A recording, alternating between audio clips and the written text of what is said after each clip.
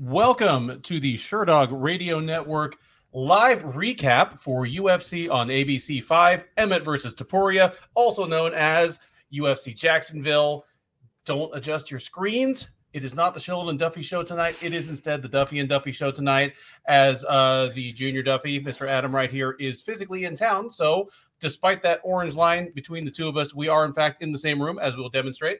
Adam? Shit. So, UFC Jacksonville. We just finished the main event. Josh Emmett, Ilya Topuria. Topuria came in heavily favored. Keith and I both picked Topuria by finish. I picked Topuria by finish in the middle rounds.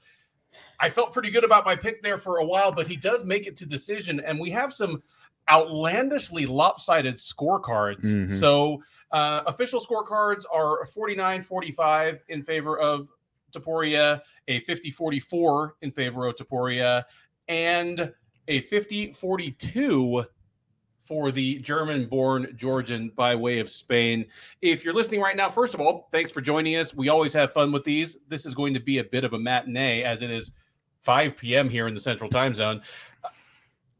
Let us know what you scored this fight. Myself, I scored at 49-45. I gave the first round to Emmett. Just, Topuria didn't throw a single strike for the first 2 minutes. I thought he got slightly the better of things once he did open up, but neither of them really hurt the other. Mm-hmm. So yeah, that looks like an Emmett round to me. I did give a 10-8 round. I guess that would have been round 4. Yeah. So I got 49-45. If you gave Topuria round 1, then you're looking at that 50-44, same as one of the official judges. Yep. The 50-42 is the one we're going to be talking about for a while. Adam, did you score this live as we were watching it? Yes, I did. And I essentially agree with you in the sense that the only round that was pretty competitive, I would say, is the first round. Neither fighter really did a lot of damage to each other, but Emmett was the far busier one, as Topuria sort of got as much data as he could in that round. It seemed just sort of weathered the storm initially, and then sort of got his timing on to pour on the later rounds. And then every round I scored anywhere from 10-9 to 10-8. But I'm looking right now at MMA decisions, and I'm looking at Chris Lee's scorecard, who was the one who scored 50-42, and I see that he gave a 10-7 in the fourth round, which that's not something you see often, a 10-7. No, it is something you shouldn't see very often. Yeah. Again, I feel like I'm a broken record saying this, and I swear I'm not trying to clout chase, but about a year ago, last July, I went ahead and took the Association of Boxing Commission's referee and judge training course. I went, took the road trip, took the actual course that aspiring and actually certified refs and judges take, alongside some well-known judges. And one of the things we talked about was 10-9 versus 10-8 rounds. And the basic guideline is that 10-8 rounds should be the most lopsided 5% of rounds. Like 1 round in 20, whichever is the most, lopsided, should be a 10-8 round. And obviously, they're not saying, okay, every 20 rounds that you score, you have to give it 10-8. But just in general, if you're looking at your scores over the course of a month or a year, it should average out to about the worst 5%. If it's not that much, then you need to give out 10-8s more liberally. If it's more than that, then you need to tighten it up. And someone asked, well, what about 10-7s? He's like, and it was Kevin McDonald teaching our course. And he just said, you probably shouldn't. If it was a 10-7 round, it probably should have been stopped. Yeah, I've heard in the past before that 10-8s and to an extent 10-7s are almost the judge's way of sort of rectifying what they thought should happen in the octagon. If they think the referee should have stopped it, they're going to sort of correct that on the back end by giving it such a huge point advantage to the winning fighter. And I mean, yeah. I mean, it was definitely a 10-8 round, I believe. I mean, towards the end there, Emmett was looking, really, really terrible. But I just still don't know exactly what criteria left Chris Lee to think 10-7 was the correct scoring. I mean, I try not to go in hard on the judges. They have a thankless job, a literally thankless job. Yeah. When they do it right. Nobody remembers their names. Nobody thanks them. And whenever any of them screw up, the shame laser just kind of homes in on them. Yeah. Having said that, Chris Lee really has become a menace in the last year or two. He's he's one of the UFC's regulars. He's one that is on the road when the UFC is, outside of its usual Las Vegas stomping grounds. He goes overseas with the UFC, and kind of like Sal D'Amato was for years. I don't understand why he's the guy that they choose to bring with them. Yeah. Because he will give out outlandishly bad scorecards that, even if he has quirky or idiosyncratic internal scoring criteria, he should just know aren't normal. Yeah. Like, you should be able to ask Chris Lee, dude, you've been doing this for over a decade. You've done thousands of rounds. How many 10-7s have you seen? Like, what are you doing? Yeah. Yeah. I don't know. I mean, in your memory, as watching fights for as long as you have you ever seen a 10-7 round scored in the UFC? That was like only in like the 2000 aughts, like, before they started giving out more guidelines, because we've had guidelines in the past 10 years. Okay, let's do fewer 10-8 rounds. Let's do more 10-8 rounds. But I remember things like Tito Ortiz just beating the shit out of Elvis Sinisek in 2003 or whatever it was.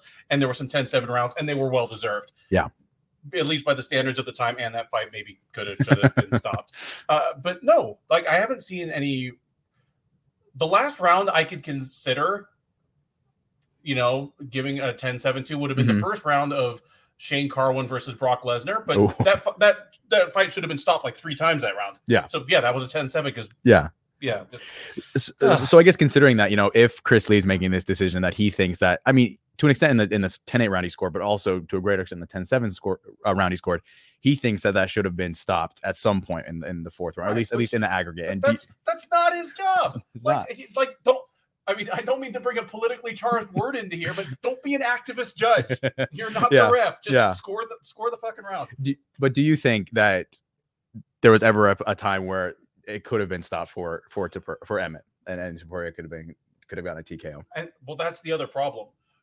Because it was such a methodical accumulation of damage, there weren't any real big. Yeah, it was it's over. Like, a jumpy ref could jump in and pull him off. There's no, like, if Joe Rogan had been on the stick tonight, there's no moment. It's almost over. It was a beatdown. It was a beatdown. It will certainly end up on Sherdog's list of candidates for beatdown of the year for 2023.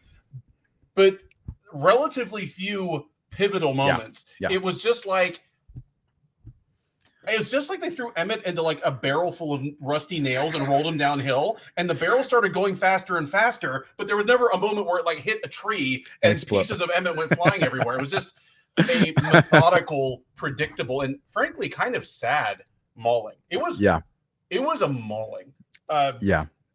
Anything surprised you out of this? Surprising.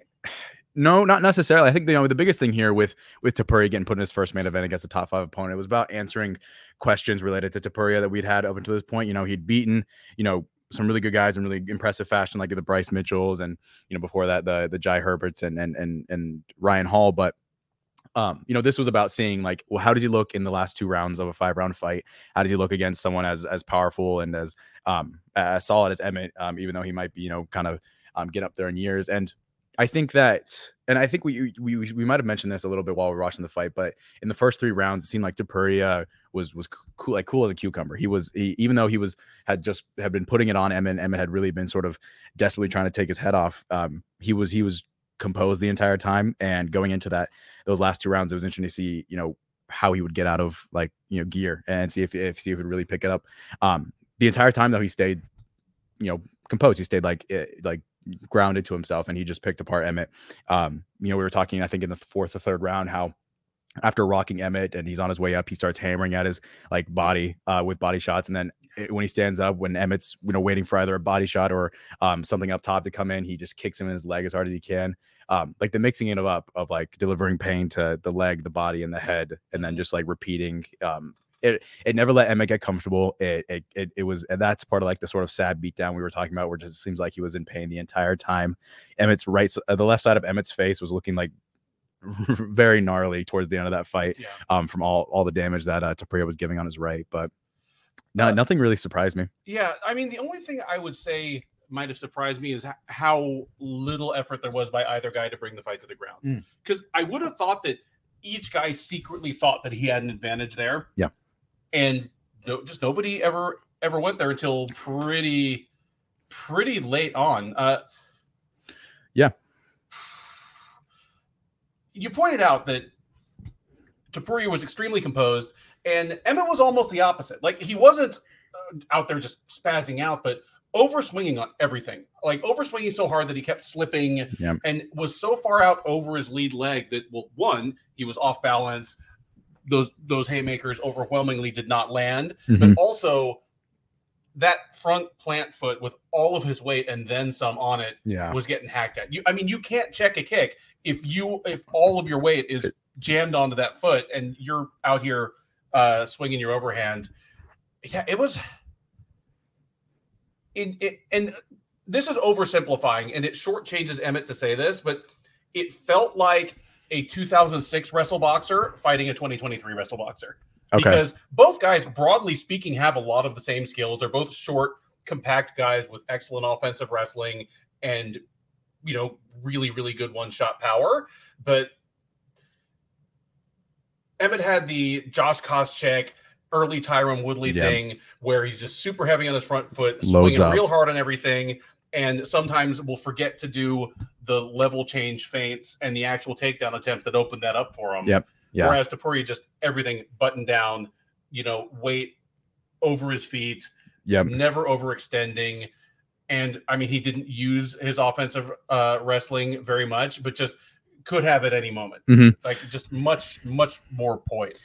Yeah. He didn't use it until the very end, which seemed like a thing of, it's in the 5th round, let's stay on top of things while Josh Emmett, Josh Emmett's going to do everything he can to steal it away from you.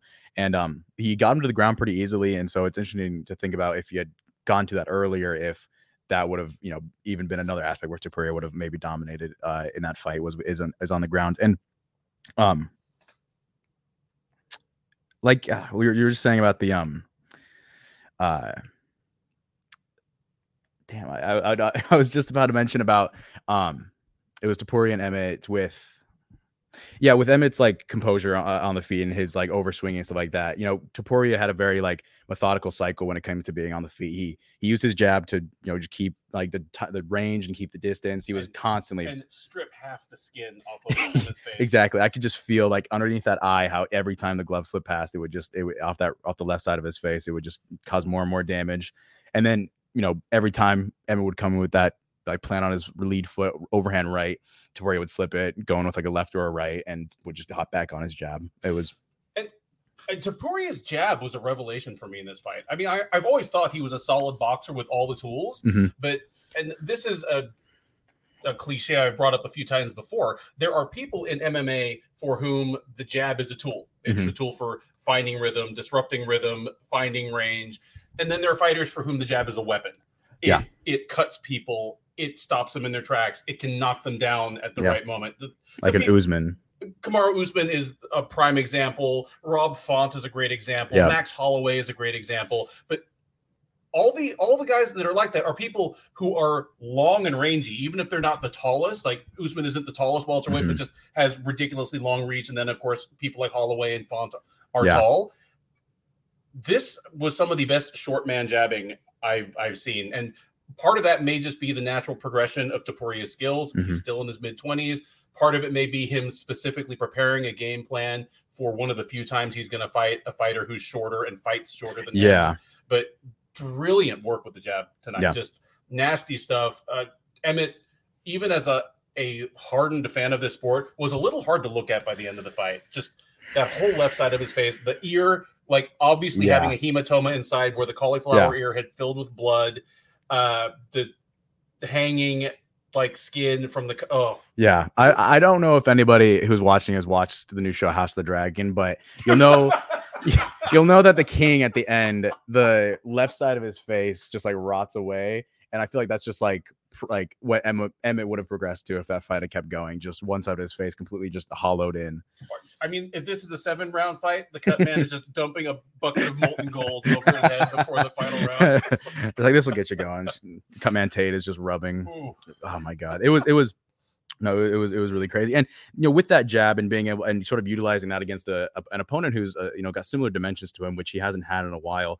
He's fought a lot of guys who, when he fought Jai Herbert at lightweight, Jai was, that's how I say his name, right? Yeah, okay, just making sure. A lot longer than him, just a lot. Had the distance. That caused a lot of problems. Which I was interested to see because in that fight, Herbert hit him pretty cleanly. I think with a head kick, which kind of caused some issues for Topuria, and he was obviously losing up until the knockout. And so I was interested to see with a power puncher like Emmett if how he'd be able to stand against that. But it bodes well for Topuria, seeing as how above him in the rankings at this point there are. I mean, besides like maybe the Max Holloways and the Yairs, who are sort of longer and a little rangier. People like Allen, people like Volk are similar to closer to his size, especially like the Volk fight or the Volk matchup. It's a very interesting one, and at least in terms of his ability to get that jab off on a similarly sized guy. Yeah, I mean, he's going to be at least a little smaller than most of the contenders from here on out, but Volkanovski is built almost exactly like Emmett. Yeah. Movsar Evloev is probably smaller than Topuria in every dimension because he's not as thickly built either. Yeah. So if he's developing a set of skills that are going to allow him to fight to his best advantage against opponents with several different body types, that's going to be a smart move for him. Just real quick, we've been here for about 15, 20 minutes. If you've checked in since we started, thanks for checking us out. This is usually the Shillen and Duffy live recap. Tonight is the Duffy and Duffy live recap. I am Sherdog senior editor Ben Duffy. I am usually accompanied by Keith Shillen, the executive producer of the Sherdog Radio Network. He is on vacation this week. And speaking of vacation, in town for vacation is Adam Duffy, the editor-in-chief of the Georgia State University Sentinel and MMA fan and occasional fill-in on these shows. So I just had him hang out and talk about these fights with us. I see we have a bunch of our usuals in the chat. Dev, newest member of the Sherdog Radio Network, the artist formerly known as RC Kim, now RM Kim, Moneyliner, always good to have you hang out with us. John Butterfield was here briefly. John Butterfield, you're in the UK. If we're doing an early card like this, it's out of consideration for you. So, be here, be present with us. I saw West Coast, and West Coast brought up something I wanted to move on to next. Here he is.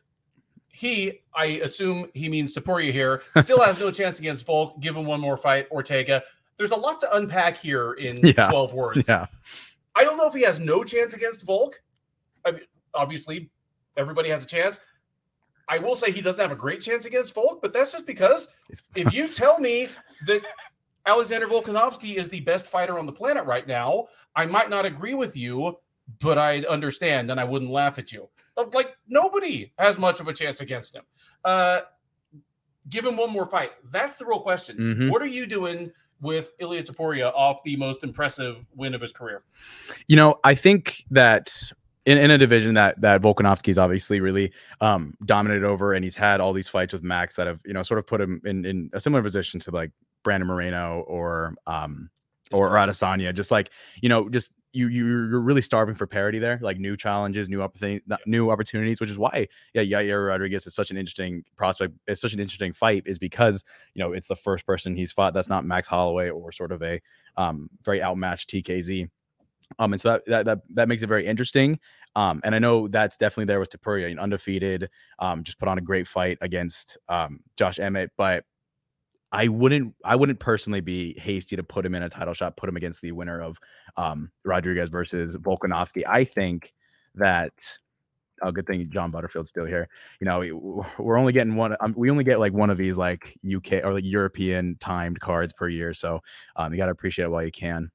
But like I was saying, I don't think I'd put him in there against the winner of Yair versus Volk. I think that he would be great to match up against someone else in the top 5. And my biggest thing, and I see a few people in the chat putting it down, I think him versus Allen would be a great fight. Arnold Allen versus Ilia Topuria dude. The two, maybe like two of the most well-rounded guys below Volk. Well-rounded guys. Ilia, really all the skills and all the physical tools, except, you wouldn't mind him being a little bigger for that division. But aside from that, an incredible athlete. Allen, not the most gifted athlete, but incredibly well-rounded and one of the smartest and best coached fighters in the game. Yeah. I love that fight. Ilia versus Allen. If anybody else likes that one, let us know. Mm-hmm. Mr. Devin Tejada says, keep Ilia away from Max. Keep Max away from everybody in the top 5 at featherweight. I like it.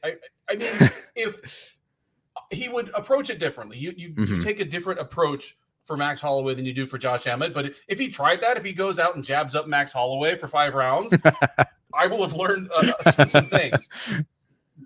The only way people have won striking battles with Max Holloway have either been with a heavy investment in leg kicks, like Alexander Volkanovski, mixed with threats of the takedown, or just with superior power, like Dustin Poirier.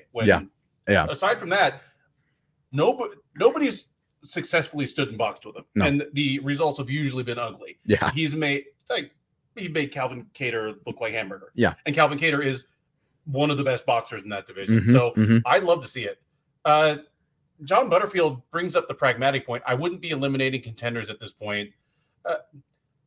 This is what I wanted to get around to. Even if you believe he has no chance against Volkanovski, it isn't the UFC's matchmaker's job to breed a fighter in a lab to beat the champ. It is just to keep a steady stream of plausibly deserving challengers going. I don't really think it's about trying to find who can beat the champ. Like, there are some dominant champs, and for a long time, maybe nobody beats them. You know, like sometimes Lauren Murphy is the next best thing you've got up for Valentina Shevchenko. It's not about what kind of chance she had. It's Lauren Murphy has earned this, and Valentina Shevchenko, at the very least, has earned the right to defend her title when she wants to, against someone who's on some kind of win streak in the division. So when it's time for Topuria, it's time. I would say there's no need to rush him because he's young, because he's taking relatively little damage in most of his fights. Like, he got hit cleanly a couple times against Herbert. Yeah, for sure. He got cleanly knocked down twice. He was losing the fight, but to mention a fight again, it wasn't a Holloway Kattar thing where complete Topuria had taken 230 shots to the head. So there's no need to rush it.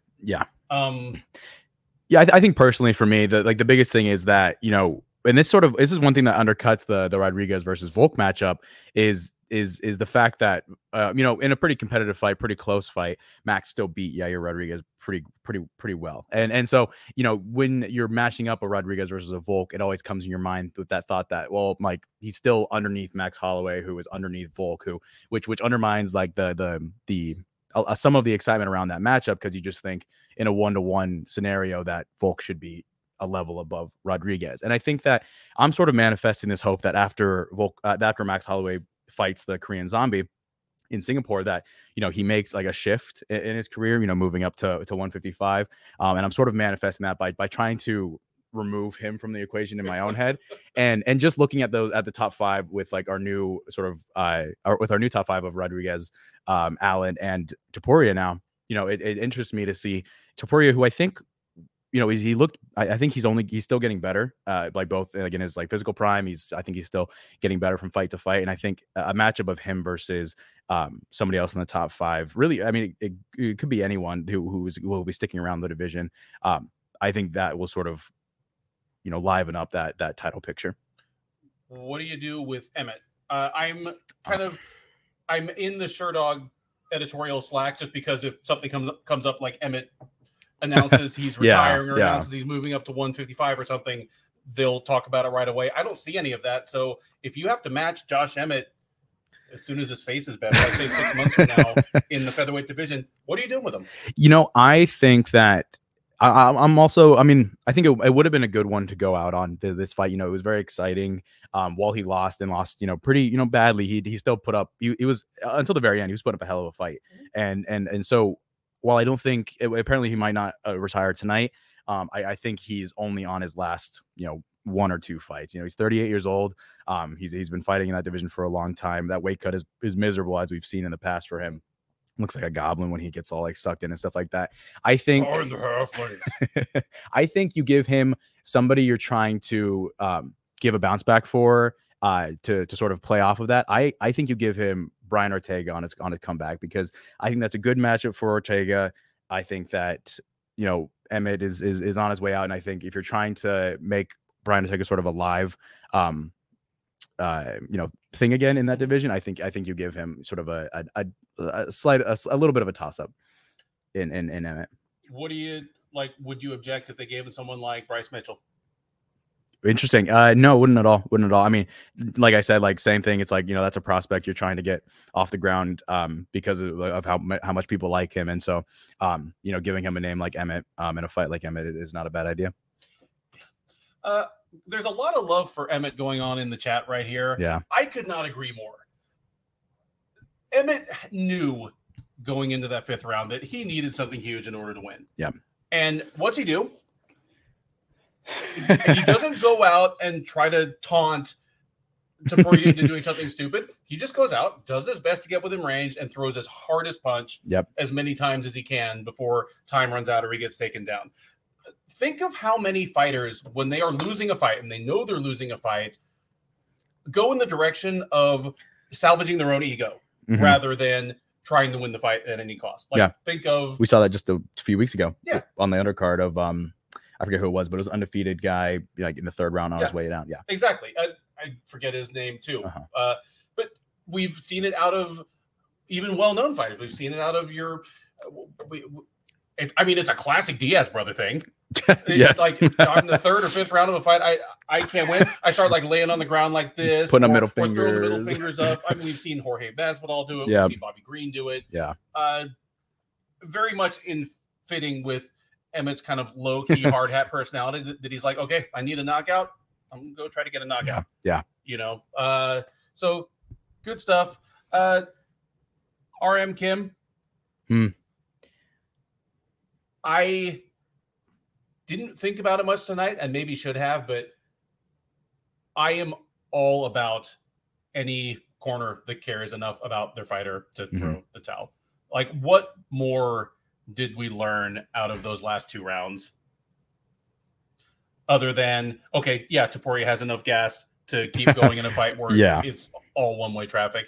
Yeah, Marcus Mustard. 10 points for Marcus Mustard. Blake Builder is the name that we were trying to think of. Oh, thank you. Yeah, I got you. Blake Builder. I mean, considering that I know how Builder reacts when he's winning, we could have guessed. But Blake Builder. Good one, Marcus Mustard. Any other thoughts about this one before we move on to the rest of the card? No, I mean, great main event. We were always it was this whole card was pretty main event top heavy, and so it definitely delivered. Great fight. Yeah. Second from the top was a women's flyweight matchup between Macy Barber and Amanda Ribas. Pretty high stakes there. That's a wide open enough division that almost any woman is at most 4 wins away from a title shot. This was a revelation, man. I had Ribas in this one. I had her pretty comfortably. And it's not just that Barber won. It is that's about as good as I've seen her look, considering when she won, how she won, and against whom. Probably her best performance. Because it had enough of the things that reminded me of why she seemed special on the way up. Just the savagery and the killer instinct. Like, she has some of the meanest ground and pound of any woman in MMA. And then just looks like a much better striker. It was a reminder that the woman is still just 25 years old. Yeah. All right. John Butterfield asks a thought-provoking question. Was this the best non-title fight in recent women's history? Really enjoyed it. I'm up there with you. I can only hope that the upcoming Rose Namajunas Manon Fior fight lives up to it. Yeah. And RM Kim just killing me with Macy the Suture Barber. Yeah. He's also the one that called Dominic the Denominator Cruz for getting some basic math wrong last week. So RM Kim, I really do consider him my unpaid intern. Yeah. Just comes in here just to liven up the chat a little bit. That's a really good one. No, because Barber's problem was from the time she was 19 and coming up in LFA and then Invicta until about 2 years ago, she didn't get any better.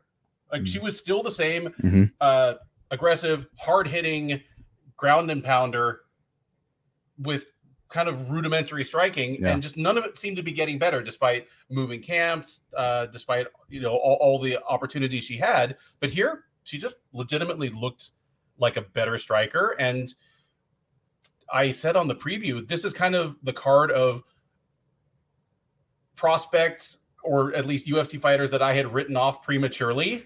And even though I picked her to lose, I said she's a perfect example, someone that it was easy to laugh her off a couple of years ago when she lost 2 in a row because she called herself the future. Youngest champ. The whole thing, I'm going to be the youngest champ. She had crazy eyes. It was easy to say, oh, well, hype train derailed. Yeah. But now she's 13-2. She's on a 5-fight win streak. Yeah, tied for the most in the division. After Valentina's and it's lost. against logically progressing competition, ending in someone in Hibas who's a very good fighter and a top 10 talent. Any general thoughts about the fight before we talk about what's next for her? Yeah, I think that Macy Barber's journey has been interesting. To me, it looks like a plane that takes off from a runway. Its engine stalls, and right before it smashes into the pavement, she picks up just barely. And I think it's been good for her. I think losing that Modafferi and then that Grasso fight. I think that maybe if she hadn't gotten injured, she would have beat Modafferi, and then being so young, being undefeated, she might have gotten shot up even harder, and then. I think at that point, probably would have lost an even worse thing. And so in terms of like losses that help a young fighter get better, I think the way it's happened and the way it's going shows that it was good for her. I think she looked really great against Hibas. I was rooting for my girl Hibas there, but no, Barbara looked good. And there's a lot of interesting matchups there at 125 for her. What would you do with Macy Barber next? I think just talking about this like logical progression of competition. I definitely think that you can start looking for sort of the upper top 10. That sort of 6 to 10 range. I think somebody who's on a win streak also and is right next to her in the rankings is Jennifer Maia. Mm-hmm. Definitely a possibility. Besides that, maybe. Kaylin Shukagan is sort of on a downturn as these new 125ers that come up, and so maybe that'd be a good sort of benchmark to see if she can hang with the other 125ers who have shown that they can beat Shukagan, like that, Manon Fiorot and stuff like that. All right, as long as they give me enough advance notice that I can ask for that week off. I'm not saying they'd be entertaining. I like the Maia fight. There's also a possibility that she could end up closer to the title picture right now than we think, because there are a lot of moving parts. Yeah. We're going to have Shevchenko, Grasso 2 coming up. Mm-hmm. If Shevchenko wins, then everyone else is in a holding pattern because they're going to do an immediate rubber match. Yes. If Grasso wins again, then all of a sudden the Aaron Blanchfield, Tyler Santos fight is a possible title eliminator, and everyone slides up one. Like maybe they just tell Barber, okay, you got a lot of cuts, you got a broken nose, sit tight, heal up, stay close to weight. Yeah. And we have you weigh in as an alternate, or maybe you get the phone call.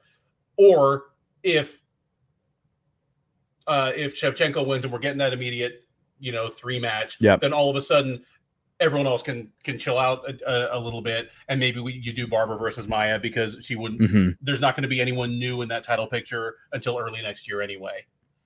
Yeah, got a lot of interesting moving parts with like those like the Santos Blanchfield matchup and the Fiorot and Namajunas matchup, which is coming up. And then interestingly, you never know, like say with Shevchenko or with what other some 125ers have been talking about moving up to that now really wide open 135-pound division. So I do think that there's a pretty short line up to the title for Macy Barber. Yeah, I agree. And you kind of reminded me of that, the Fior versus Namajunas fight. Mm-hmm. Namajunas, the way the UFC does things, former champs always have a shortcut. Yep. They can always cut the line to another title shot, whether in their own division or another division. If she beats Manon Fior and looks great, she might be the next one fighting for a title. Yeah. 100%. Just greatness and charisma are, 2 things that are in short supply in the women's divisions right now. They would not, they're not going to make Namajunas run the gauntlet of 125. If she beats Manon Fior in Paris and you got Pat Barry saying, who's the best? Who's the best in French? And Fior's ranked number 2 right now. And so, seeing Namajunas right then and there, especially if it works out with if Shevchenko's not in the title picture, then, I think Namajunas might be the closest woman to the title right now. West Coast says no trilogy. you're preaching to the choir here, dude. I am how it works. as big an opponent of immediate title rematches as you'll find. I think immediate title rematches should only ever happen if there was some sort of controversy. Like if there was a freakish cut, if there was a blown call, then yeah, you run it back. But otherwise, I don't care if it's the most dominant champ getting upset out of nowhere. Still, make him go back and beat someone else, build expectation for the rematch, give them more time to go back to the drawing board and fix whatever cost them the first fight. So I'm with you, man. I'd rather have no trilogy, but I'm just bowing to the reality of what we're going to get. We just follow the rules, guys. Before that main event, the third fight down from the top, your feature fight, the unranked heavyweight slobber knocker. It ended as painlessly as possible for everyone involved except Justin Tafa. The replays were just gruesome. 29 seconds in, we get a collision where Lane, and dude, Lane's got some mitts. He's a 6'6" guy that used to play football and looks like he used to play basketball. I mean, he looks like an NBA small forward. Just collided with Tafa. His two middle fingers went straight into Tafa's eye sockets, right up to about the knuckle 2.5. Like, really? One thumb to the mouth, and he's got Justin Tafa like a bowling ball. One of the nastier eye pokes that you're likely to see because he got the double at the same time. The classic Three Stooges, just, like, zoink. Tafa clearly needs to go to a new camp where he learns the defense. And is there anything worth saying about this? You know, we got 30 seconds of that like of that quick burst, energetic heavyweights where you think like, oh, hopefully one of them gets knocked out in the first 3 minutes. And then, you know, that taking that into a quick, you know, wrapping it up onto the next fight. Painless. You know, I feel bad for Tafa. But besides that, I can't complain as a viewer and as a yeah. No, like John Jones going to be showing up at Austin Lane's doorstep just saying, show me your ways, master. Before that, if it was John Jones, he would have gone away with it. David Onama against Gabriel Santos in a featherweight matchup. Keith and I have both been pretty high on Onama ever since he got to the UFC. We said it was probably too soon as he stepped in on short notice, up a weight class, but said that he did belong. And in the ongoing watch of what happens to Glory MMA guys in their next fight or two after the disintegration of Glory, Onama going to Factory X Muay Thai is about as perfect a fit as you can get, just in terms of having a wealth of sparring partners within his general weight range to work with. I mean, they probably have 20 fighters between 135 and 155 pounds that are at least at kind of like the LFA level right now. That's a lot of bodies. I like the altitude thing. Training at about 5,000 feet doesn't hurt. But Onama looked good. Not perfect. I mean, he lost the first round. And he lost the first round kind of having a tough time getting off against a much smaller fighter in Santos. But, that finish in the second round. I mean, describe to me what you saw. Like, it's two lefts, right? He hits him with a left. He starts going down. Always impressive when a fighter can hit a moving target that's moving vertically. Like, you know, you'll see plenty of people like double up a jab and hit a guy as he's like slipping one way or the other. But to hit a guy, drop him, and then just nail him again on the way down in that 1 second you have, beautiful stuff. Onama just in the zone. I mean, the only thing he could have done better was come up with his own celebration afterwards. He did the Alex Pereira, the Israel Adesanya, like I guess pull the arrows, like come on, man, come up with your own touchdown dance.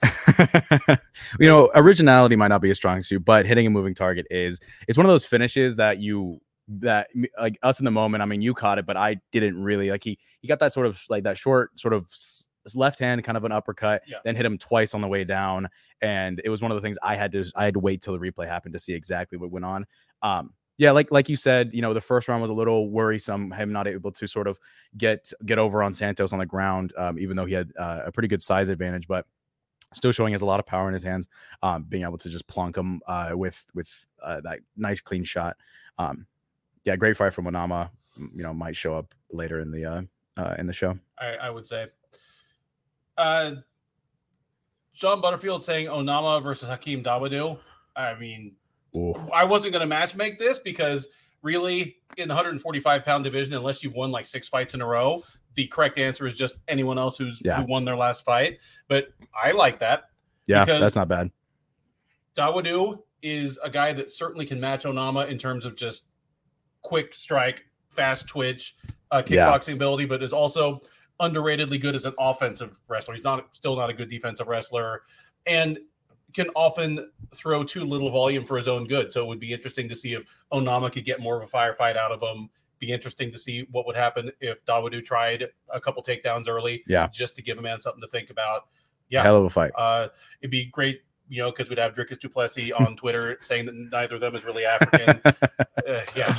Oh man. Before that, on the UFC Jacksonville main card, Brendan Allen and Bruno Silva, 2 middleweights looking for redemption. One of them found it as Brendan Allen, another just front and center of my whole theme of people I wrote off prematurely coming into this card. And with Allen, it was very much the same thing. He had 2 bad losses that in hindsight, it's not as though they were unforgivable. Sean Strickland went on to do good things.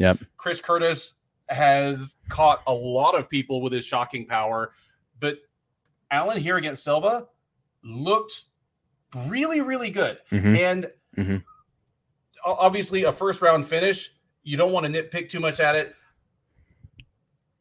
but I'm almost glad that he got hit cleanly by Silva a couple of times, because one of the problems coming into this fight was, is he just going to fold like he did against Curtis the next time someone hits him hard? Whatever other wheels may have fallen off of Bruno Silva's wagon, which I'll get to in a minute.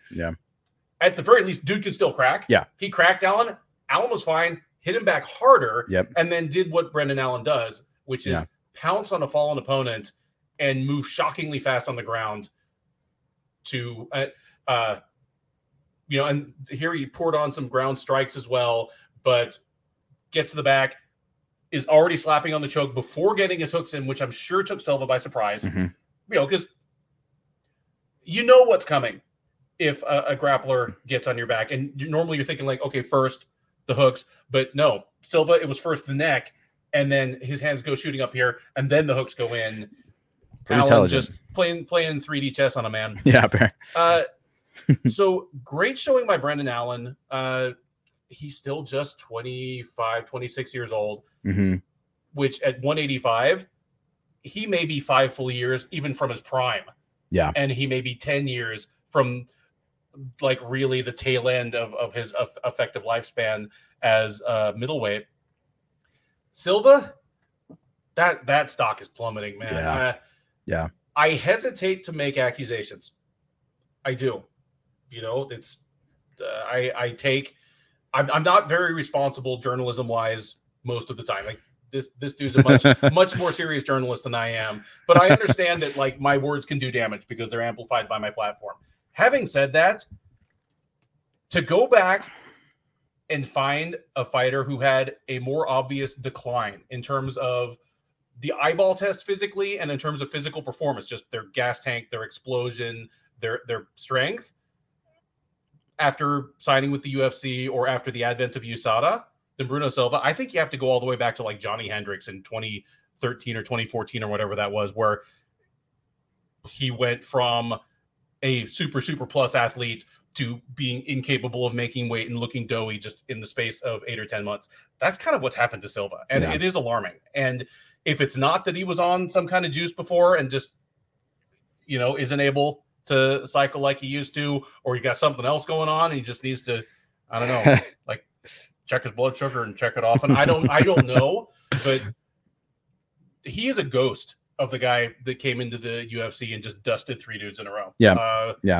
Dusted 3 dudes in a row, and then survived a fairly competitive fight with Alex Pereira, like all contested on the feet, which was almost a feat for Silva in the fact that he was able to at least do to Alex Pereira survive the whole fight, which he did better against Pereira than I would have expected. But then to go 2-1 in his last 3 with GM3 choking him out, and GM3 not just choking him out but outstriking him from the beginning. Yes Like, yeah, like if over like 2 rounds, just if like you went from being Bruno Silva to being slower than GM3 in the first round of a fight, like, yeah, it definitely points to something. And he was coming off a pretty good, at least like a little bit of a good feat in knocking out Brad Tavares, a notoriously tough guy, which just shows that he's still like, if anything, his power is still definitely there.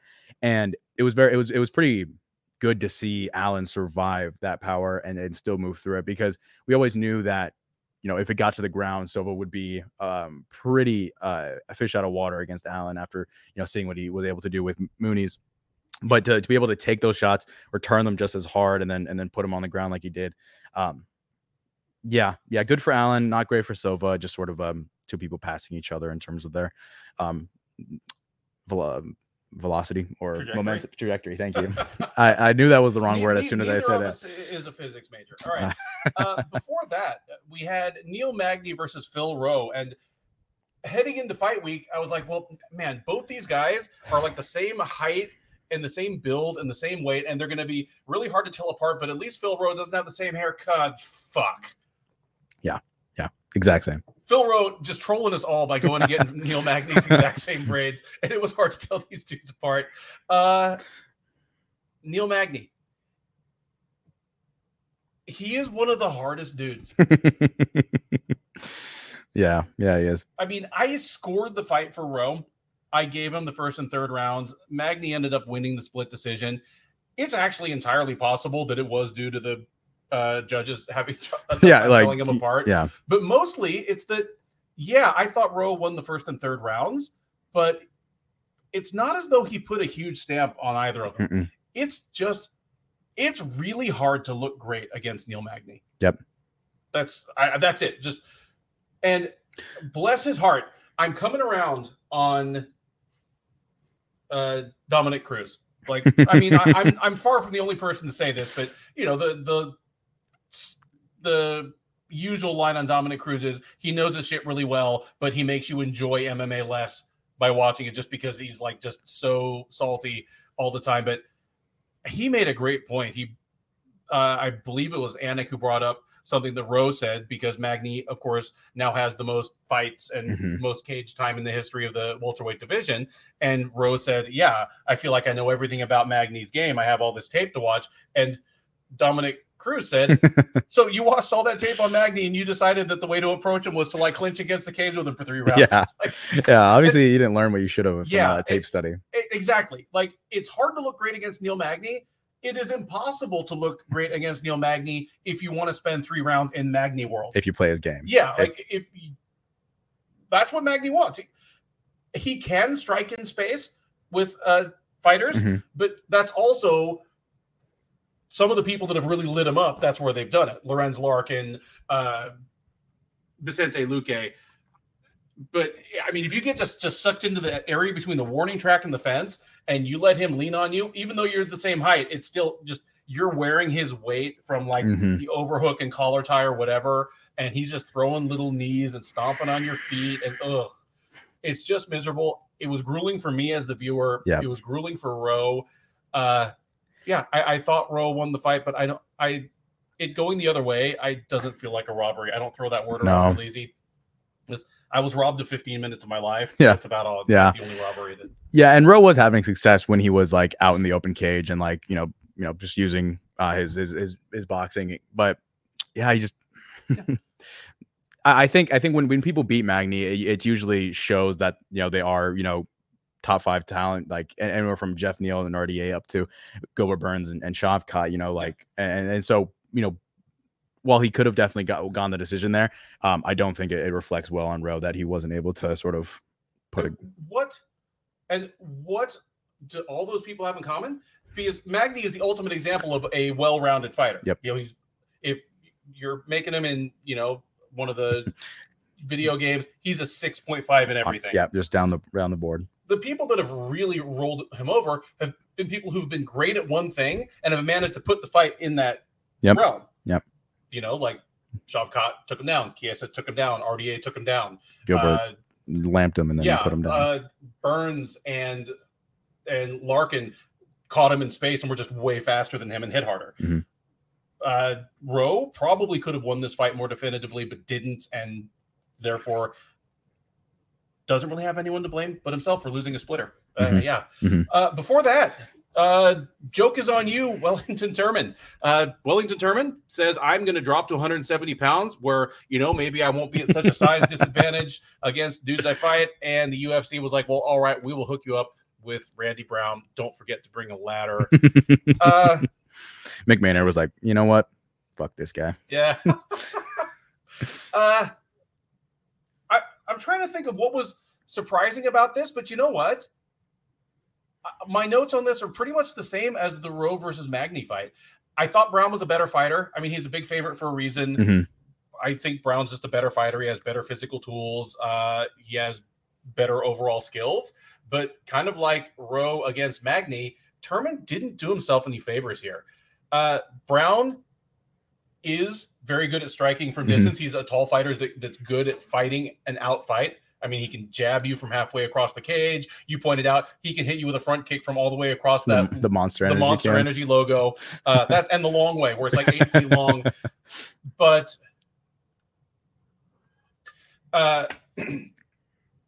also in the clinch, he does a good job of doing that.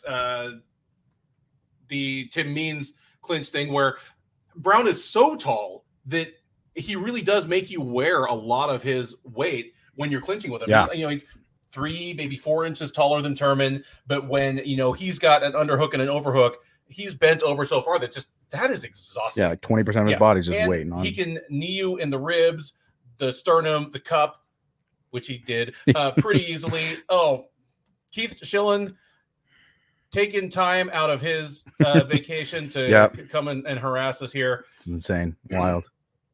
Yeah, all I'd say is he didn't win. Turman didn't win. Mm-hmm. I didn't think he was going to win, but that's just because Brown is a better fighter right now. Mm-hmm. Brown, I think, is a borderline top 15 guy who has top 10 talent, but isn't as consistent as he could be. Mm-hmm. But having said that, I liked some of what I saw out of Turman. His actual physical transformation to 170, it wasn't just him sucking out another 15 pounds of water. He had clearly kind of reworked his physique. Yeah. Like his legs looked jacked as hell. His upper body looked a lot leaner. Again, he looked good on the scale, looked good in the cage, had plenty of gas. He wasn't easy to hurt. None of the things that would normally indicate dehydration were present.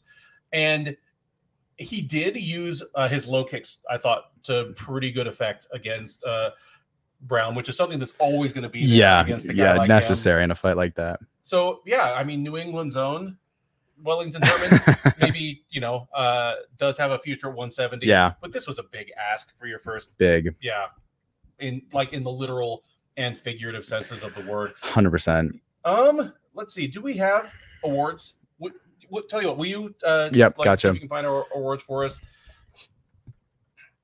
Before that, as Adam looks up the awards, we had a lightweight plus fight between Mateusz Rebecki and Loic Rajabov. Rajabov, of course, missed the non-title limit by like 1.5 pounds. So this took place at a catchweight. And Rajabov did not look good, and Rebecki looked pretty good. Mm-hmm.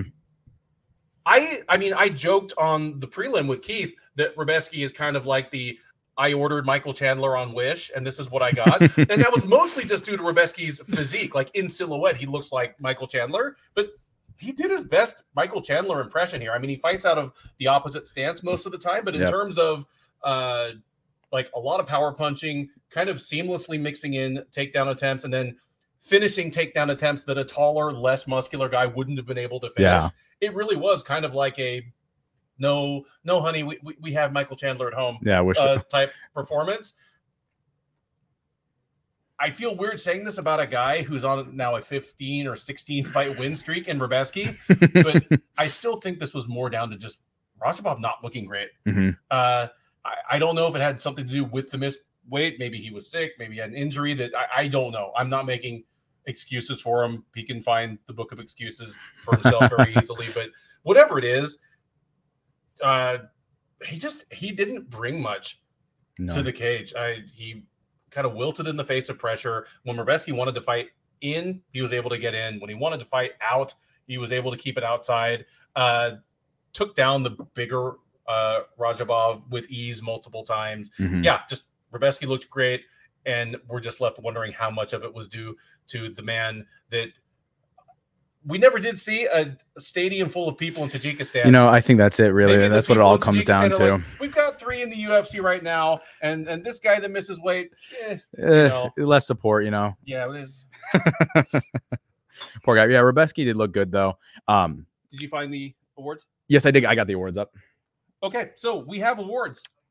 Specifically, you looked them up on MMA Mania? I looked up the... Fired. Okay, you know what, Keith? Okay, yeah, you know what? All right, so we got a fight. We got a fight of the night and 2 performances of the night. If it's up on MMA Mania already, then probably all of you have seen it. So rather than guess, throw out what you would have or whom you would have given the awards to, and we'll see if we can get some kind of consensus here. Looking at it, I do not agree with the fight of the night. Yeah, same here. I'm definitely good with one of the performances of the night. Same. And I actually don't hate those at all. Yeah, I don't like the fight of the night pick, but yeah, I'll get yours.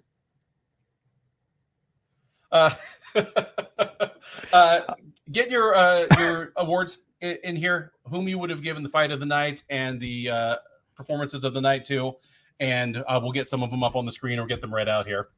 Yeah, if we're only giving $50K to 4 people, it's not. I think I don't know what people's fight of the nights was going to be, but I'm interested to talk about who it should have gone to. I think. Okay, well, Marcus Mustard says his performances of the night would go to David Onama and Macy Barber. Okay, I would actually say the same. Your fight of the night went to your main event, Josh Emmett versus Ilia Topuria. That's the one that I'm having a hard time getting on board with. Just, it wasn't very competitive. One of the judges gave it 50-42, which, while I disagree with it, is an indication of kind of how the fight felt as it was going on. Fight of the night, Mariscal versus Peak. I like that. I like that as well. And hell, I like Ahibas versus Barber as well. I don't mind that either. I thought that was a fight with lots of, kind of back and forth action, swings and momentum. Yeah.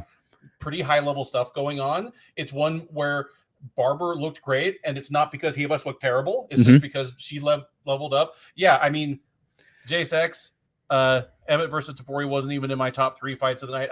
I agree. Well, I don't know.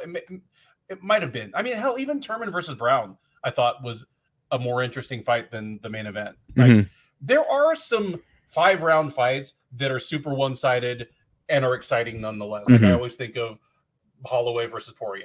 They all involve Holloway versus Poirier, Holloway versus Ortega,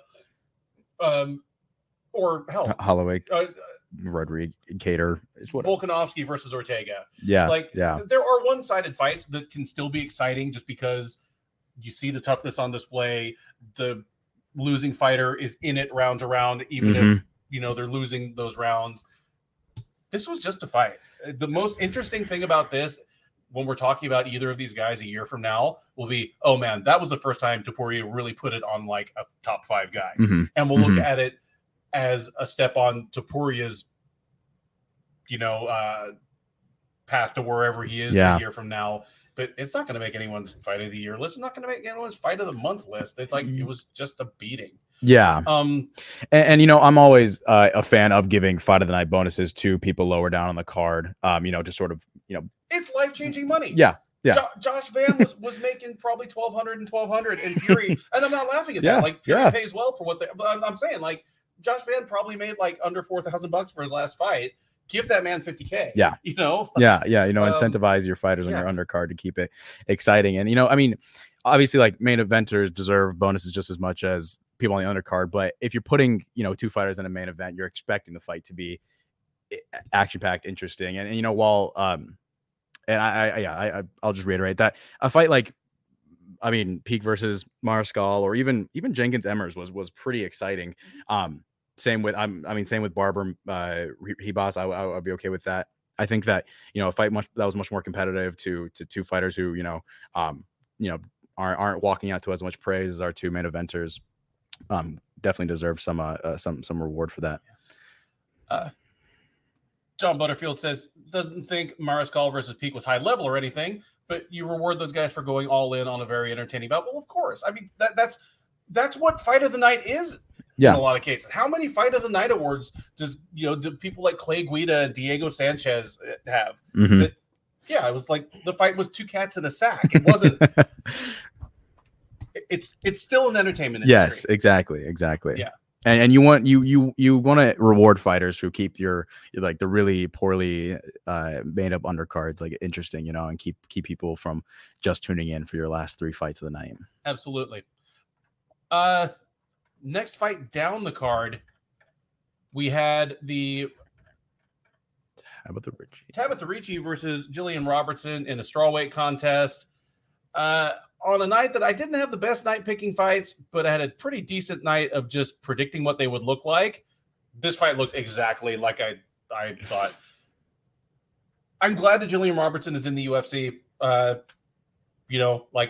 enjoy watching her fight, win or lose, but the problems she had at 125 were not going to be solved by moving down. Her problems are her striking is super ugly and awkward, and she is a very good grappler who lacks the wrestling to get the fight to the ground when she wants, where she wants, in the position she wants. I called her on the preview kind of the poor woman's Mackenzie Dern. Mm-hmm. And those problems in Robertson's game are not going to be fixed by going down to 115. Instead, she gets someone even faster than she's used to in Ricci.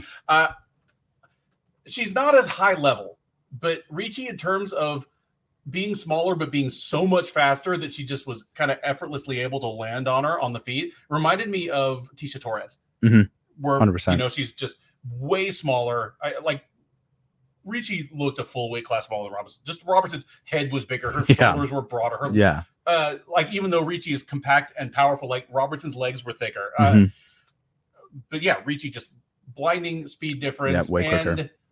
Robertson, her attempts to bring Ricci to the ground were not good. And honestly, if Ricci had conceded the takedowns, I don't think Robertson would have liked what she had bought for herself. Ricci's a very good ground fighter, and unlike Robertson, who mostly is kind of hanging out, waiting for a mistake, looking to isolate a leg or an arm, Ricci throws hammer fists and elbows and just makes things miserable on the ground. Yeah, much nastier. I thought Ricci won all 3 rounds, and same. Yeah, I mean, Robertson is still well above 500 in the UFC. I mean, she's not going to be on my cut list tonight. If there's any fighter though who it would pay dividends to invest in training in wrestling, both for like the making their striking work together better, and obviously actually allowing them to make use of their ground game, Robertson is very high up that list. She is, and she's not old, and there is time to remedy those things if she wants to. I mean, it's not like she's at a bad camp. She's at American Top Team. Whatever is bad about your game, American Top Team can fix it if it can be fixed. Yeah. But having said that, trying to picture a Charles Oliveira or Fabricio Verdum type reinvention out of her, I don't see it in the cards right now. Yeah. She's a limited fighter. That's the best way to put it. She's not a bad fighter. She's just a limited fighter. And Ricci was a bad matchup for those limitations. And Ricci's on a pretty good win streak herself, but I don't know about you. I didn't see anything that makes me go, okay, we need to see her against like Wei Li Zhang. Yeah, Amanda Lemos or up in the top 5. Yeah, just sort of it was just all right. And like you were saying, I mean, it's pretty obvious watching Jillian Robertson fights that you just need to be better at wrestling, and if that's such an obvious observation and it's not improving over time, then it is just sort of shows like just a sort of a limitation. But not bad. There's no more putting it off any further as the unluckiest man in MMA, Zhalgas Zhumagulov, 1-5 in the UFC, enters the cage as a favorite against Josh Van. I picked Zhumagulov in this one. And that was your mistake. It was my mistake. And I don't know if it was just me continuing to overestimate Jalga Shumagalov and give him too much slack and give him too much credit, or it was just me overcompensating, trying not to make homer picks, because Josh Van is, of course, a 4-ounce Fight Club guy. He's a Houston guy. All of his fights before tonight have been in Fury Fighting Championship, kind of my Fury, yeah, my hometown promotion. I mean, I've seen at least half of them in person, and I just thought he's a really good prospect. That this might be a year too soon, but Josh Van Morrison, yeah. I mean, put on a great performance. Just was just faster to the punch on a lot. Showed great power, showed good cardio for coming in on 9 days notice or however it was. And I mean, just Zhumagulov is just such an interesting fighter in that division. It's in a division with so many with kind of a base level where everyone is well rounded because it's flyweight. Having somebody who's more dynamic, who has more power, like Van or other people who've had success, it definitely favors that. I thought Zhumagulov would win coming into this, just not knowing who Van was, knowing that Zhumagulov has been. He could either be 1-6 now, or he could be 4-3. On like the flip of a dime. But no, Van showed good things both for his position in the division, as well as coming out on short notice, just very impressive. And I have figured out, because what I've said before is Zhumagulov is at least good at everything and has just been matched really hard and had some unlucky split decisions. I mean, he's had 3 split decision losses in a row. That's got to be a record. We'll have Petri working on that one for us. He's at least tied for the all-time record, split decision losses in the UFC. But no, he's not great at everything. He's slow for 125. Van is fast, but he made Zhumagulov look like he was fighting in mud. Van was bouncing in, landing like a jab and a right cross, bouncing back out, and Zhumagulov was like swinging through air behind him. Just made the guy look clumsy. It doesn't help that Zhumagulov's hair just bounces like crazy anytime he gets hit. Some fighters make it work to their advantage. Like, it always made Clay Guida look like the shit he was doing was cooler than it was. With Zhumagulov, like, it looks like a wig. It looks like he's wearing it to try to fool like the Scooby-Doo gang. It's like Van's just gonna rip that shit off, and it's like, well, it would have worked too if not for you meddling kids. Much as I hate to say this, and we're gonna get to the cut list soon, but J-Sex, Jaddy the baddie. All I want to do is zoom. He got wrecked in effect tonight. I would make a bunch of Van Morrison references for Marcus Mustard, but I already get accused of being too much of a dad on this show. So let's instead move on to Trevor Peek. I will move out of my Gen X references, and I'll move into like a millennial reference. I've said it a few times. Trevor Peek is what it would sound like if there was a can of Skull on Aqua Teen Hunger Force. It's like a recurring character. Taking on short notice, Jose Mariscal, and Mariscal beats Peek 3-0. Looks fantastic doing it. I mean, here's a guy. Jose Mariscal is a pretty high-level regional featherweight, steps in on short notice, up a weight class, and regardless, even if Peek had won, even if Peek had just hit him with a haymaker late and knocked him out, all the shine off Peek as a formerly undefeated prospect is off, because his takedown defense was so porous. Mariscal was hitting like lateral drops, like whizzer kick type stuff, just throwing them around really with hip throws and trips effortlessly. The problem was how anytime Mariscal didn't like the taste of what he was getting on the feet, he could just get an overhook and instantly dump Peek on the ground and land inside control. For being a significantly smaller fighter than Peek. Peek throwing punches like they're Hadoukens. Shout out to Nick Diaz, who referred to Takanori Gomi as hitting him with some little Hadouken punch. But yeah, Peek, I said this about Josh Emmett, but you know what? Compared to how Trevor Peek was overthrowing his punches, like Emmett might as well have been, prime Pernell Whitaker or something. Just right. Peek was throwing to the right hand and then just swinging the fist back, like to try to land anything on Mariscal at the end of that fight. Absolutely wild. Yeah, he wasn't rechambering his punches so much as like reeling them back in. Just hoping that anything would connect. So I don't know what happens with Jose Mariscal from here.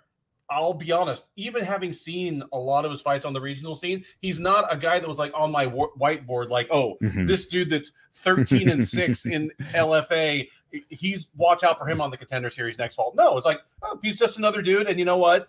It's more of a thing of, if someone comes to the UFC and I see they beat Jose Mariscal, I'm like, okay, this guy might actually have some skills. But he showed up, handed Trevor Peek his first loss, and looked great doing it. I don't. Any other thoughts about this one? Saved the fight, put on a good one, but at least wrote his name a little bit into this year's sort of history book. But yeah, all in all, good performance from Mariscal.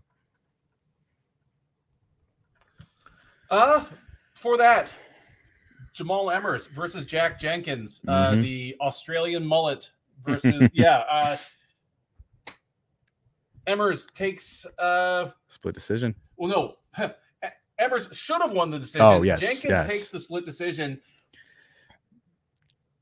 If you're in the chat right now, tell us how you scored Emmers versus Jenkins. Bob Chimpson. Bob Chimpson is up in here, and you guys know me, and Bob Chimpson, you specifically know me because you called some fights, robberies before that Keith and I weren't ready to slap that stamp on. But here, I gave all 3 rounds to Emmers, and at least one judge gave all 3 rounds to Jenkins. And I don't get it, man. Yeah. Like, we had rounds where Emmers outstruck Jenkins badly. We had rounds where Emmers took Jenkins down and controlled him and moved to dominant positions for like much of the round and was, again, doing damage and threatening to frame up submissions. It's hard for me to justify scoring 2 of those rounds for Jack Jenkins. It's the best I can say. John Butterfield, easy 29-28 Emmers. If that's it, if you want to give Jenkins the first round, I am on board with that.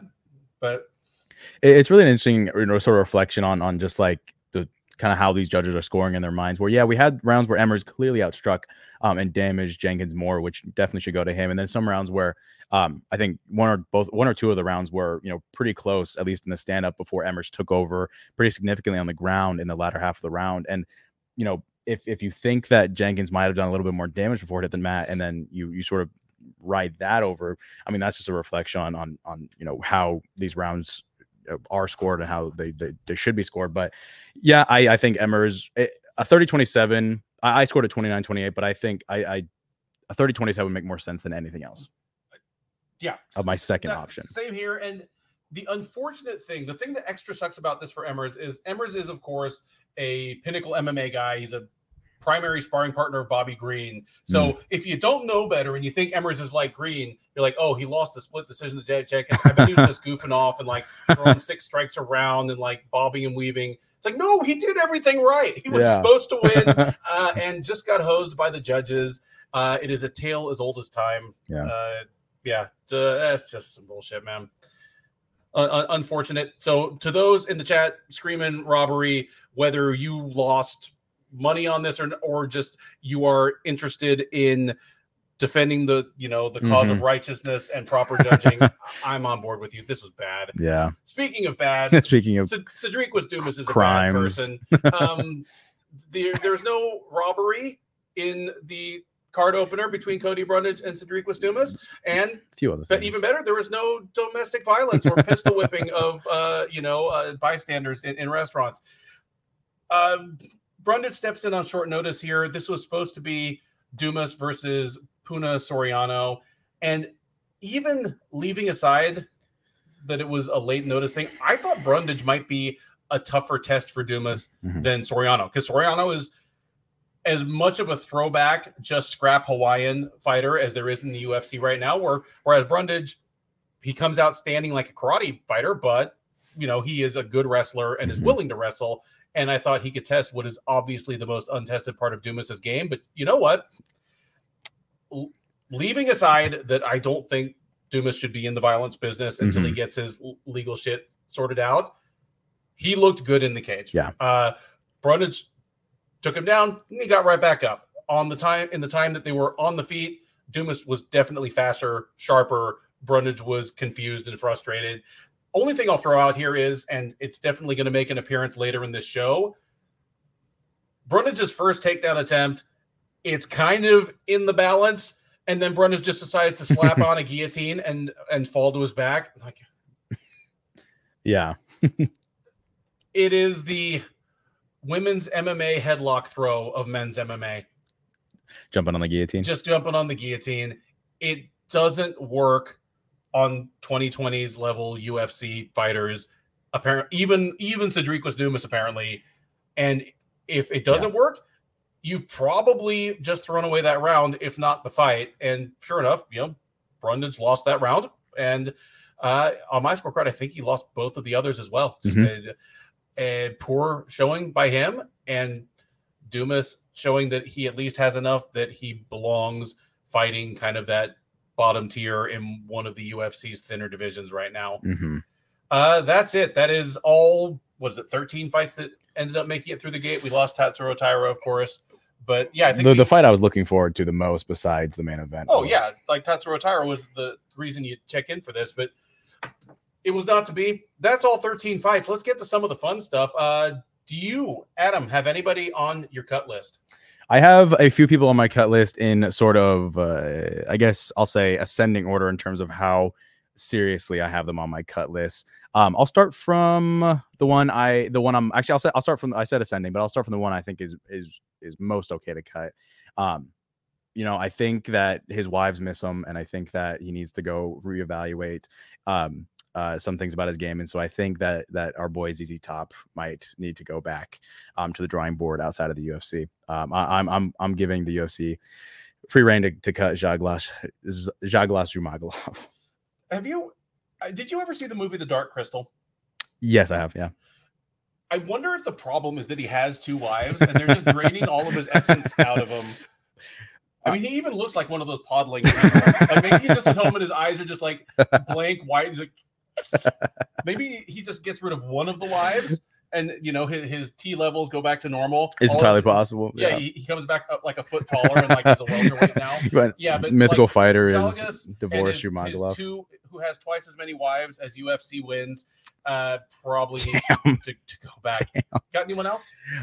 Yeah. So let's see. I got so just off of like performance and sort of momentum and stuff like that. I'd put Turman on there.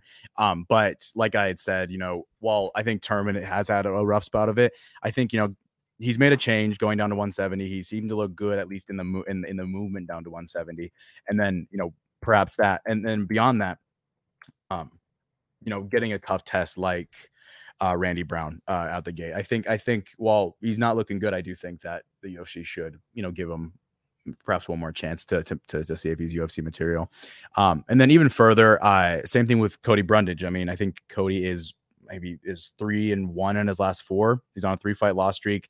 2 of those have been finishes. One of those has been losing to Cedric Dumas. And it's an interesting thing for me because I don't know what you think about him being on the cut list, but Marshall, I'll ask that first. Would you put Brundage on your cut list as well? Yeah, Brundage would be on my cut list. Losing to Michal Oleksiejczuk has aged pretty well. Losing to Rodolfo Vieira is not a problem. Losing to Cedric Dumas, the only thing that I would give him a pass for is that he did step up on short notice. The UFC usually won't cut a fighter who did them a solid that way. Yeah.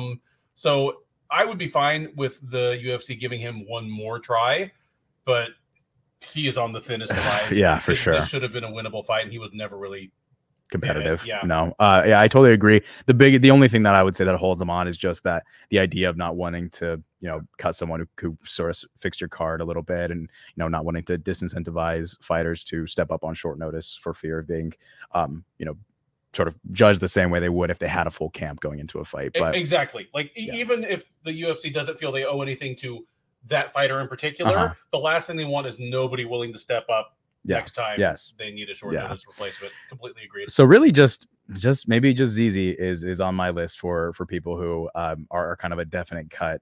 A few people didn't look great, but nobody is everybody sort of skidded by on the test. J-Sex cutting Austin Lane off of a no contest in 30 seconds. I absolutely love it. The less unranked heavyweights we have, the fewer unranked heavyweight slobber knockers we can have. Right. Won't anybody think of the slobber? Oh man. Let's get to more fun stuff. Yeah. Bulls and the Bears. Yeah. You want to go positive or negative first? I'm feeling negative. Let's start with that. I can tell you're feeling negative. All right. You want to go first? You want me to go first? You got it. Okay. Negatives. Bull or Bears. Amanda Ribas. Coming into this fight had been very, very competitive at 115 as well as 125 pounds, and had been extremely hard to hurt and or finish. Like except with a few exceptions, like Marina Rodriguez, for example. Even the women who had beaten Amanda Ribas, it had been decisions that maybe Ribas should have won. It had been really competitive fights, but here, Barbara just had an answer for everything, was hurting Ribas badly, and it was so out of the ordinary compared to what I'm used to from Ribas that I didn't believe she was really in trouble until the thing was almost over. Yep. Yeah. I was like, yeah, she's bloodied, but she's going to get up smiling and win a split decision and go back to her adorable animal shelter. But no, a combination of Barbara looking great and Ribas just running into a buzzsaw. Bad night at the office for Amanda Ribas, and she's in a division where that shot to a title shot may not be so easy for much longer. And so I think this was a bad loss at a bad time for Amanda Ribas. I think we're going to look maybe a year from now, another fight or two for each of these women as a fork in the road where Barbara made a positive career move. And for Ribas, this will be a tough one to bounce back from. Yeah, for sure. Next one, Wellington Turman. I liked the idea behind it. I'm not normally in favor of dropping in weight as a cure-all for any fighter's problems. But if you're kind of undersized and you're young, you're not like a 34-year-old trying to squeeze one last tiny bit of juice out of his career. I'm in favor of it. And Turman it didn't work tonight. Yeah. Part of it's the matchup. Brown is a better fighter. Brown is much bigger. And part of it is just that Turman didn't fight to his own best advantage. Bad night at the office. Worst night of anybody. Jokes about everyone else aside, I'm going to say Loic Rajabov to blow weight, look terrible, and get finished. That's a bad night at the office, ending up on someone else's highlight reel. So those are my Bears. What do you got? Trying to, I guess, analyze people who aren't on your list. I think that I had Turman on mine as well. And for all the same reasons you put out. I also, a lot of people had just like very slight declines in their stocks. I put Bruno Silva on my Bears list. He had maybe it was still up in the air after he knocked out Brad Tavares. Like, okay, well, he didn't look good against Gerald Meerschaert, but he did survive against Pereira, which is one thing. And then he had a great streak before, like entering into the UFC. But after landing his best shots on Brendan Allen, a guy, close in the rankings to him and not being able to deliver. I think that's a pretty big bear. And I think, while he might still be exciting, fighting, unranked middleweights, I don't think that he has a very good future in the UFC, especially in the top 15. But besides that, I think Philip Rowe, coming off of 3 knockout wins, using his height and reach to his advantage. And sleeping a bunch of people. While I think he definitely could have won the decision against Neil Magny, I think the fact that he especially after espousing how much study he did, still playing into Magny's game, did sort of show that, he's maybe not top 10 talent in the UFC, but we'll have to see about him. But those are my biggest ones. Maybe Josh Emmett to a certain degree, showed a lot of heart out there, but his looking at this now, it seems like that Yair Rodriguez fight was sort of his chance to be to really stamp his name, and it looks like it's only downhill from here for him. Sounds good to me. Bulls, people whose stock is up after tonight's fights. Starting off with my lowest of my bowl, is two of our three short notice replacements in sort of Mariscal and Vaughn. I think they both showed really good performances coming in on short notice. Brundage unfortunately couldn't join them in that streak. It kind of ruins my little thing I got going on here, but they both did well. Although I'd say my best bowls were our two, headliners of Macy Barber and Topuria, or our co-headliners. They, both had great performances against the best competition up until that point, and just show that they are in both of their respective divisions, sort of, what's up next. I agree with all of yours. So rather than repeat any of them, I'll just add one more to the pile. Mm-hmm. Brendan Allen, he was a favorite, but continuing kind of, again, he didn't need a redemption story, but just kind of restoring faith that, hey, he still might be a future contender at 185 or even 205, whatever it ends up being. I mean, part of his whole thing is he's kind of a big dude. So he's someone that we could see filling out and maybe being at light heavyweight. But yeah, other than that, I agree with all of yours. Any dude seriously? And, I put him, I sort of put him, very, very sort of ad hoc on my Bears list because I wanted to add someone else. But, we mentioned it. Dominic Cruz mentioned it. But my dude seriously is going to go to Philip Rowe. Says you analyze all of Neil Magny's extensive career in the UFC. You know that he loves to put you in the clinch and loves to just beat you up from there. You saw just the fight before how the attributes of a 6'3" welterweight can be very advantageous. Obviously, Neil Magny is not the same as Wellington Turman, but the blueprint was there, and it was there right before you came out to your walkout song. And so, dude, seriously, Philip Rowe, don't play Magny's game, or else you'll likely to lose a decision. Completely agree with that one. I'll throw on one that I already mentioned, Cody Brundage. Like in the first 2 minutes of the fight, just going for the low percentage guillotine. And on the one hand, Dumas is one of the people in that division it would probably be most likely to work on. He's a tall guy with a long, skinny neck that's very unproven on the ground, but it didn't work. You lost that round, and then you lost the rest of the rounds.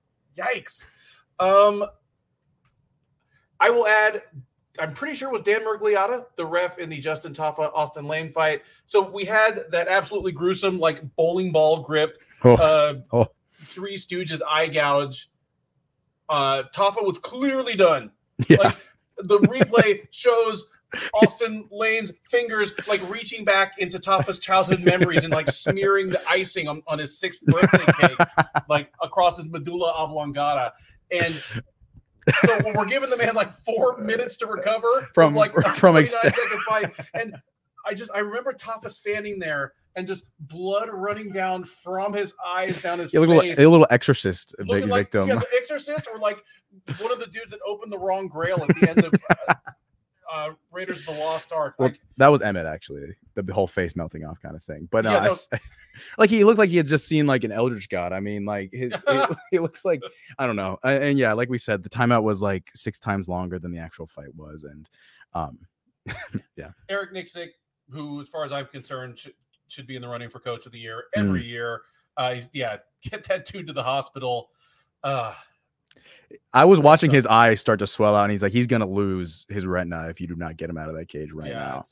I was like, the last thing he needs is to have Austin Lane go around like kicking him in the like, like the last thing that man ever saw was like Austin Lane's like third knuckle. Yeah. Oh my God. Letter grade for the whole card. Again, keeping in mind that we're judging this by the standards of a free TV card. Yep. Similar to my grades in school and my classes in school, they start off relatively strong, sort of plummet towards the middle, and then at the very end, I'm able to pick it up. I think this card was very much the same. I think, sitting down at 10:30 in the morning to start some fights, watching, Jamal Emmers, Jenkins, Peak, Mariscal, I was like, okay, these are some good fights. It definitely helped get it out the gate well. And then we had a dry spell between Tabitha Ritchie and I'd say maybe like the main card, really. But after all is said and done, I'm giving it a C+. C+. Okay. Kudos to JSX for the excellent Event Horizon reference. I'm always here for those. One of these times, I'll tell you guys the story of why I've been more scared at that movie than any other movie I've seen in my life. Scott McCrate, one of our true OGs, gives it a C+ as well. Rest of the crew, a little more forgiving. John Butterfield is like, the sun was still shining over England. So he's just happy that it was at a good time. Dev's like, it was right around wake and bake time on the west coast of the U.S. Keith, but not Keith Schillen, gives it a B-. Yeah, B- is I'm good with B-. Live crowd and early start, solid B. I'm closer to you. I'm thinking C+, B-, just because one of the best fights dropped off before it even made it to the cage. Damn. The heavyweight slobber knocker slopped very literal slobber and lots of like eye guts, eye blood. And I mean, while the main and co-main events were both very decisive, at least we didn't get any weird controversy or fouls. Yeah, they were just they were what they were. Yeah, just another card. Welcome to the UFC, Josh Fan. Big ups to Houston always. Yeah. Our listener of the night. Oh. I mean, this is the thing that you would be in the running for if you ever didn't tap out like 10 minutes into the show. I get extreme, I mean, I feel bad for our any European listener, but when those fights end up at 1:30 in the morning, I do. If Keith Schillen were here, he would say it's their fault for living in the third world. Oh, dude, I love that Keith came in just for half a second, just to berate us for a second, and then he left. But I'm gonna have to give listener of the night. While you're thinking of it, yeah, Marcus Mustard actually in here early, often dropping bombs left and right.